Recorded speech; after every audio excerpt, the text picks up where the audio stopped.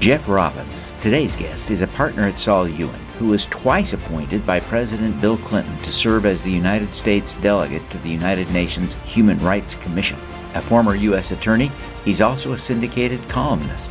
He'll share insights about his work and his superpower. I'm your host, Devin Thorpe. Welcome to the Superpowers for Good show, where we empower you. Jeff, thank you so much for joining me for this conversation. It's just a thrill to connect with you. I'm elated at the invitation. Thank you so much, Devin. Well, you and I had an interesting experience in Israel recently. You and I were both guests of the Israeli Foreign Ministry. And I think one of the remarkable things that we experienced was, as a couple of middle-aged white guys, being among a group where we were the minority in the group. It was a fascinating, wonderful experience. How did you feel about that visit and the group we were with? Exactly as you say. That for me, I've been to Israel a whole bunch of times. For me, the experience was being with 5 people of color, very forceful, very smart, very sensitive, very engaged, to put it mildly, on issues of race and identity and gender, talking about it, observing it, and the chance to overhear what they said, listen to their observations, listen to their passions, listen to their criticisms, was for me, and it sounds so trite, really humbling. I came away really moved by that part of the experience more than anything, I think. And for me, it was entirely new, I'm humiliated to report. Yeah. I am so rarely in that situation of being a minority in the room. And, it's happened. I've been to Ethiopia and, a bunch of places in Africa. And I'm kind of, sometimes in a small group of white people. And so it wasn't the first, but it was so wonderful to be just enmeshed for a week with a group of great, extraordinary people of a different perspective. And I just loved every minute of it. Just loved every minute. I came away, I think, like you, just powerfully affected by having my eyes opened. There's no more clever phrase for it. My eyes were opened in many respects to how they saw things. And they saw things very powerfully, very passionately, very pointedly, and they expressed themselves about it. And I did a lot of shaking of my head and thinking and soul searching. And I came away thinking, boy, shame on me for having taken so long to even put myself in a situation where I was able to see and observe all that through their eyes. Yeah. It was, I just loved every minute of that association. Jeff, you've done some amazing things. President Clinton appointed you a couple of times to the Human Rights Commission? Yes, it was the Human Rights Commission. And now in a triumph of UN reform and bureaucratic soul searching, they have now renamed themselves the Human Rights Council. So that's a terrifically substantive reform. You can imagine all the impact. And Devin, I have to say, I don't want to brag, but the Human Rights Commission, now council, meets for 6 weeks a year. And just so you know the kinds of achievement that I had in that capacity in 99 and 2000, it turns out that I set a record for the most hors d'oeuvres consumed by anybody in the history of the State Department in the 6-week category, 2 years running. So you're talking to somebody with a lot of bona fides. Jeff, you're amazing. So, you had been working, I think, prior to that in the U.S. Senate, and so developed a network in Washington. But tell us a little bit about your experiences, past hors d'oeuvres with the Human Rights Commission / Council. Experiences at the council or before that? Yeah, with it. Yeah. Well, so the United States has a tradition of appointing 4 so-called public delegates from outside the Foreign Service, from outside the State Department, to attend the Human Rights Commission. And the idea, I think, was originated with Eleanor Roosevelt, when the UN was founded. The idea was that there should be some expression of the American public at the council. And so the White House appoints 4 or 5 people a year and to go. And I have to say it was moving. I mean, on one level, of course, the UN is full of bloviation and nonsense and almost, Monty Python-like silliness in terms of the rhetoric and the meaningless folderol. There is all that, but there's also a tremendous amount of idealism. The council every year is attended by hundreds of activists and refugees and victims and advocates for victims. And as a delegate for the United States being the 800-pound gorilla, there is actually opportunity to speak out on their behalf and to lend support to their various causes.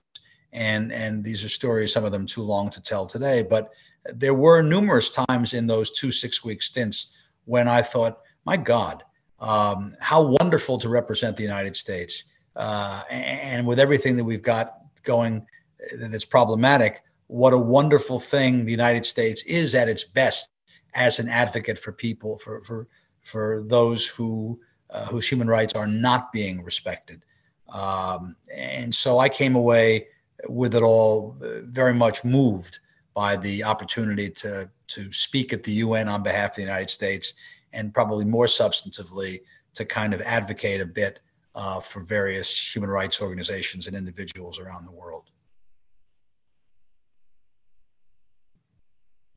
This was not long after. I think it was not the year that, but I believe it was not long after Hillary Clinton rather famously spoke at, I believe it was a UN human rights convening in China, where she gave the now famous, one of the most famous lines she or anyone has ever delivered, right?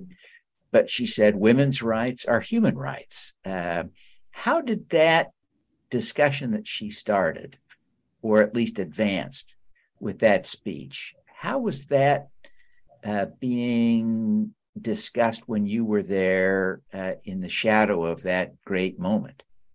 Well, I will tell you, I remember quite vividly, this is 1999 and 2000, the last 2 years of the Clinton administration, the American ambassador to the Human Rights Commission, the Assistant Secretary of State for Human Rights, who was out there for much of the 6 weeks, Harold Koh, they were very cognizant of what Hillary wanted and Hillary's influence.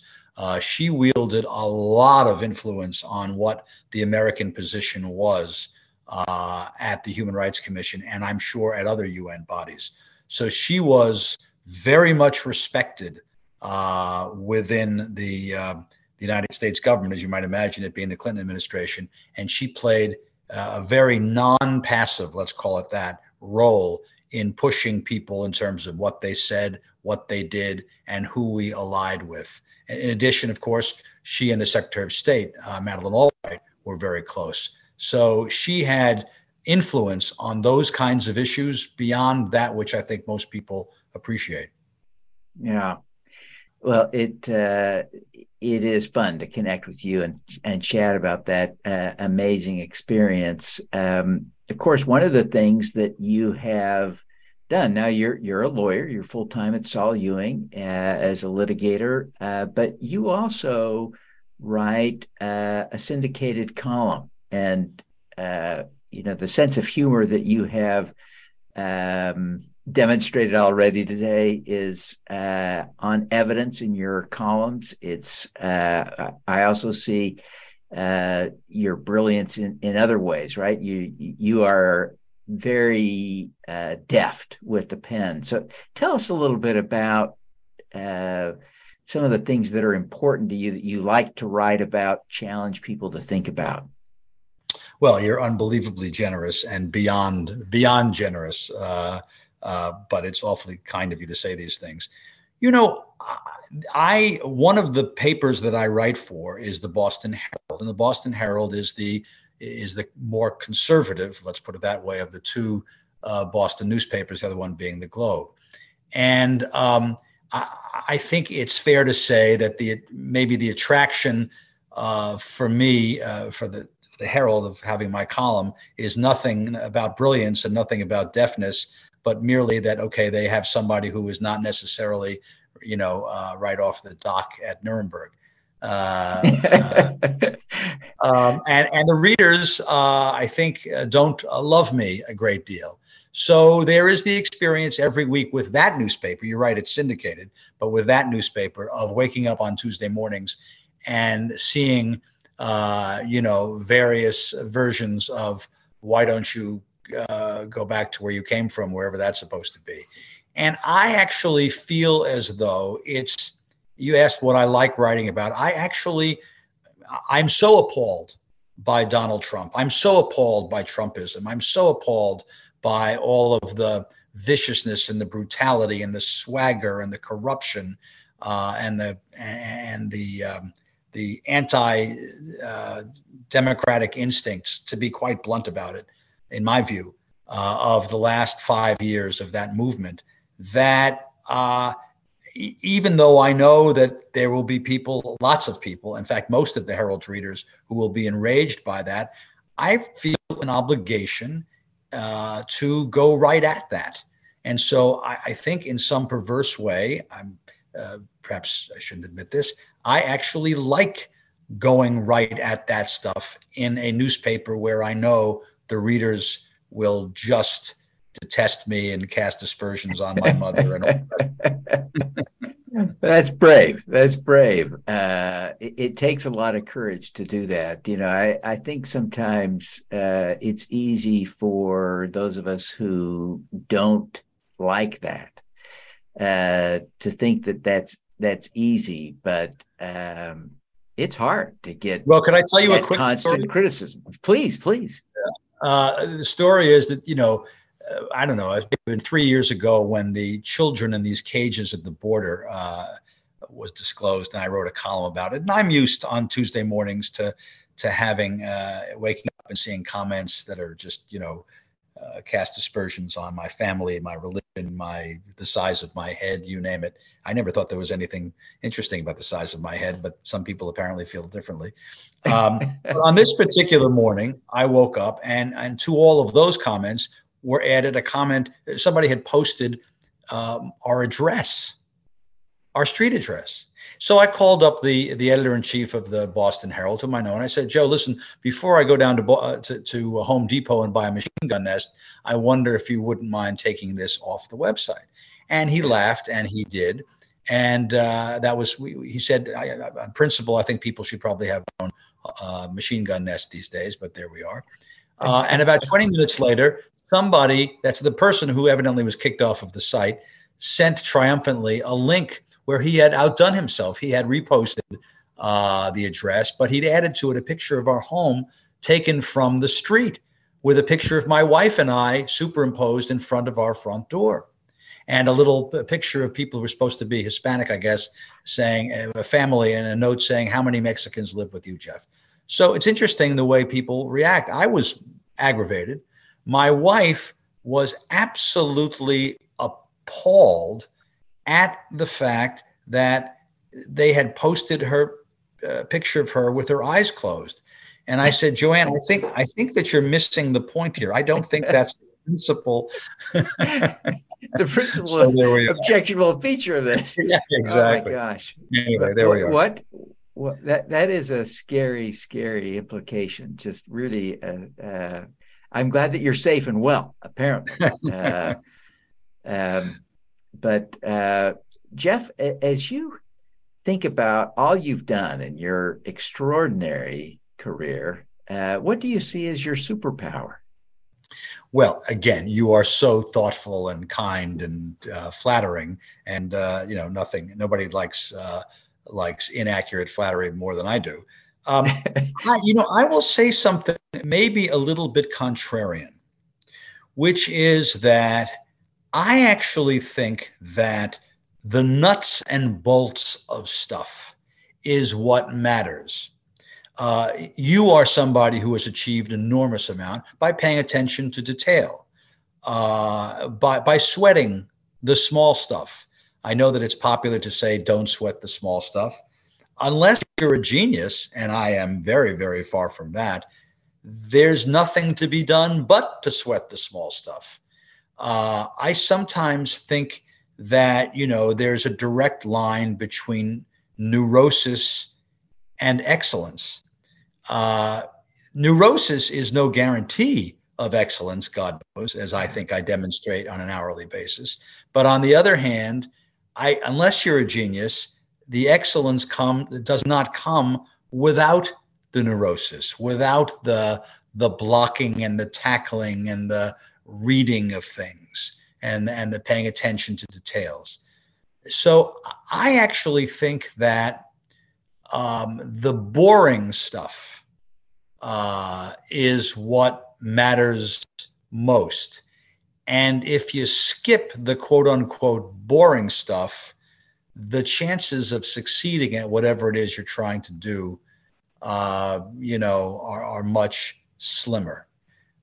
In the practice of law, for example, where in a big firm where the cases are big and there are a lot of documents, I always had to laugh because people would talk about, well, document review. Let's just give the document review to, some junior people or some paralegals. Just let them do. And I'm like, I don't know what you're talking about, man. It's the documents that are the evidence. The evidence is going to be in some footnote someplace. Right, if you don't look at the damn documents, including the footnotes, you're not going to get the evidence. And you don't get the evidence, you don't win the case. That to me is an example of how there are not, in my experience, any shortcuts. Unfortunately, it's the slog that makes the difference, if you see what I mean. Oh yeah. I think this superpower of sweating the small stuff is incredibly insightful. And you're right. I've been asking this question of my guests for 5 years, and this is a new one. And yet I can see the extraordinary power of what you're talking about conceptually. Can you think of a specific example you're allowed to share with us that wouldn't violate client confidentiality or some other oath, where you can say, yeah, this is the detail here had a big impact because I paid attention to it? Well, I think it happens all the time, frankly, in the practice of law, especially litigation, where, as you can imagine, you can think that you've looked at documents or that other people have looked at documents and they have told you they've looked at documents. And you can say, okay, check documents. Somebody told me documents looked at. And that is a prescription for losing. In my experience, perhaps I'm just slow on the uptake. In fact, I'm surely slow on the uptake. I have to stick my face in documents and read them many times. And all the time it's the case that I catch stuff, including, I think the dirty little secret is for litigators, at the end of the case rather than at the beginning, when you're standing in court and about to examine a witness and you look at some document and see, wait a second, that person said the opposite there of what he is professing now. And therefore you cross-examine that person with that document. And it's something that you never would have seen had you not read the damn document over and over and over again. That happens as frequently as sands that are on the seashore. It happened to me, quite frankly, last week while I was examining a witness. And I looked down the document that I had worked on, and I saw for the first time there was an entry on a legal bill, which was a piece of evidence that showed something important. And I thought, well, my split-second reaction was, goodness, this probably isn't the best time to have noticed this, but no one has noticed this before. And here we are standing in court, and I've noticed it. That happens to lawyers, I think, way more than they like to say. But the bottom line on all of it is, you don't spend the time as a litigator looking at the evidence, scouring it, turning it around, reading it at different times during the course of the case, because of course things occur to you differently as a case progresses. You're going to miss that stuff. There's no shortcut for that. There's no way around that. There's no clever Perry Mason skill that can substitute anything, or even close to substitute, for sticking your face down in the paper and reading the damn stuff. Yeah. Yeah, that's a great example. Now, there are a lot of people, including, I imagine, a lot of lawyers you work with, that don't want to do that, right? They want to let someone else do that. But and sometimes we can let someone else do that. But oftentimes, I think, to your point, that sweating the small stuff is our job. How would you coach people to do it better, to take it on in those times when no one else is going to do it and it has to be done? Well, in the case, a couple of things. First of all, my wife, thank God, is hugely indulgent, because there have been times when I have come home with bankers' boxes full of paper. And this is nothing to be proud of, but I mean, and Post-its. And I basically take out documents and write, which I think is not necessarily the most technologically efficient way to do it, but I need to do it that way. In the case of small law, and I want to see what's in the emails. I want to see what's in the damn paper. And it's made a difference constantly. In the case of younger lawyers, I think you make a very good point. I think that with all the technology at their disposal, they're used to kind of whipping around. So, for example, when they have to write something, they'll say, well, I'll just take this section from this and I'll slide that over there and I'll move that over here and I'll whisk that over here. And that's not the same. And you, as a writer of great skill, know this. That's not the same as crafting something or thinking about it. I remember one young lawyer said to me, this is now 25 years ago, 30 years ago. Yeah, I'll crank something out about that. And I remember hearing the phrase, crank it out. And I basically, the blood drained from every part of my body, because it's like, that's not what we do, is crank stuff out. I can't crank stuff out. I'd love to be able to crank stuff out. I am not a cranker. I think you have to craft stuff when you write it. And the same way, when you're looking at evidence, I sort of say, listen, you may just be a first or second or third year lawyer. I don't care. This is your case. You have to think of yourself as responsible for drilling down and thinking about everything, and how can we use this piece of evidence, and what other things should we do? That's not, as you imply by your question, that's not always welcome from young lawyers. Sometimes it is, because they know they have to do that. But there are some people who, for one reason or another, find that, drudgery. Again, I don't know any alternative to embracing the drudgery. Yeah. Well, Jeff, that's a really profound insight, and I'm so grateful. I'm grateful for all I learned from you, but I will never forget the lesson of not sweating the small stuff as a superpower you shared today. Jeff, before we wrap up, and I'm so grateful that you would take the time to be with me, would you take just a minute and tell people how they can connect with you, how they can find at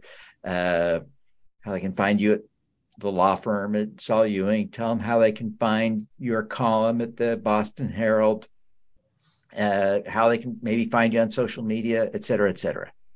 Well, that's so nice of you. So in no particular order, my email address is Jeffrey, Jeffrey, Robbins, Robbins, at Saul, SAUL.com. The name of the firm is Saul Ewing, SAULEWING. The column is published every week on the Creators Syndicate, which is www.creators.com. And then my telephone number is 617-912-0941. And I'm, of course, very happy to hear from anybody who is associated with you in any way, shape, or form. I admire what you do a great deal. Well, Jeff, thank you so much for taking the time to be with you. It's great to hear some of your old stories. Great to reconnect after our visit to Israel. And I want to wish you every success in your work as a columnist, as a thought leader, as a lawyer. We want to see you succeed and prosper. Thank you, Devin. Thank you so much for the invitation.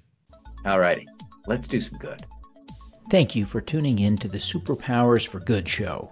Twice each week, we host changemakers who share their impact, insights, and superpowers. Don't miss another episode. Subscribe today at superpowersforgood.com. That's superpowers, 4, good.com. Be super empowered. Get your copy of the book, Superpowers for Good, as an ebook, audiobook, paperback, or hardcover edition via your favorite online retailer. Interested in having me speak to your company, organization, or association? Visit devinthorpe.com. Then let's talk. Now, keep using your superpowers for good. Together, we can reverse climate change, improve global health, and eradicate poverty.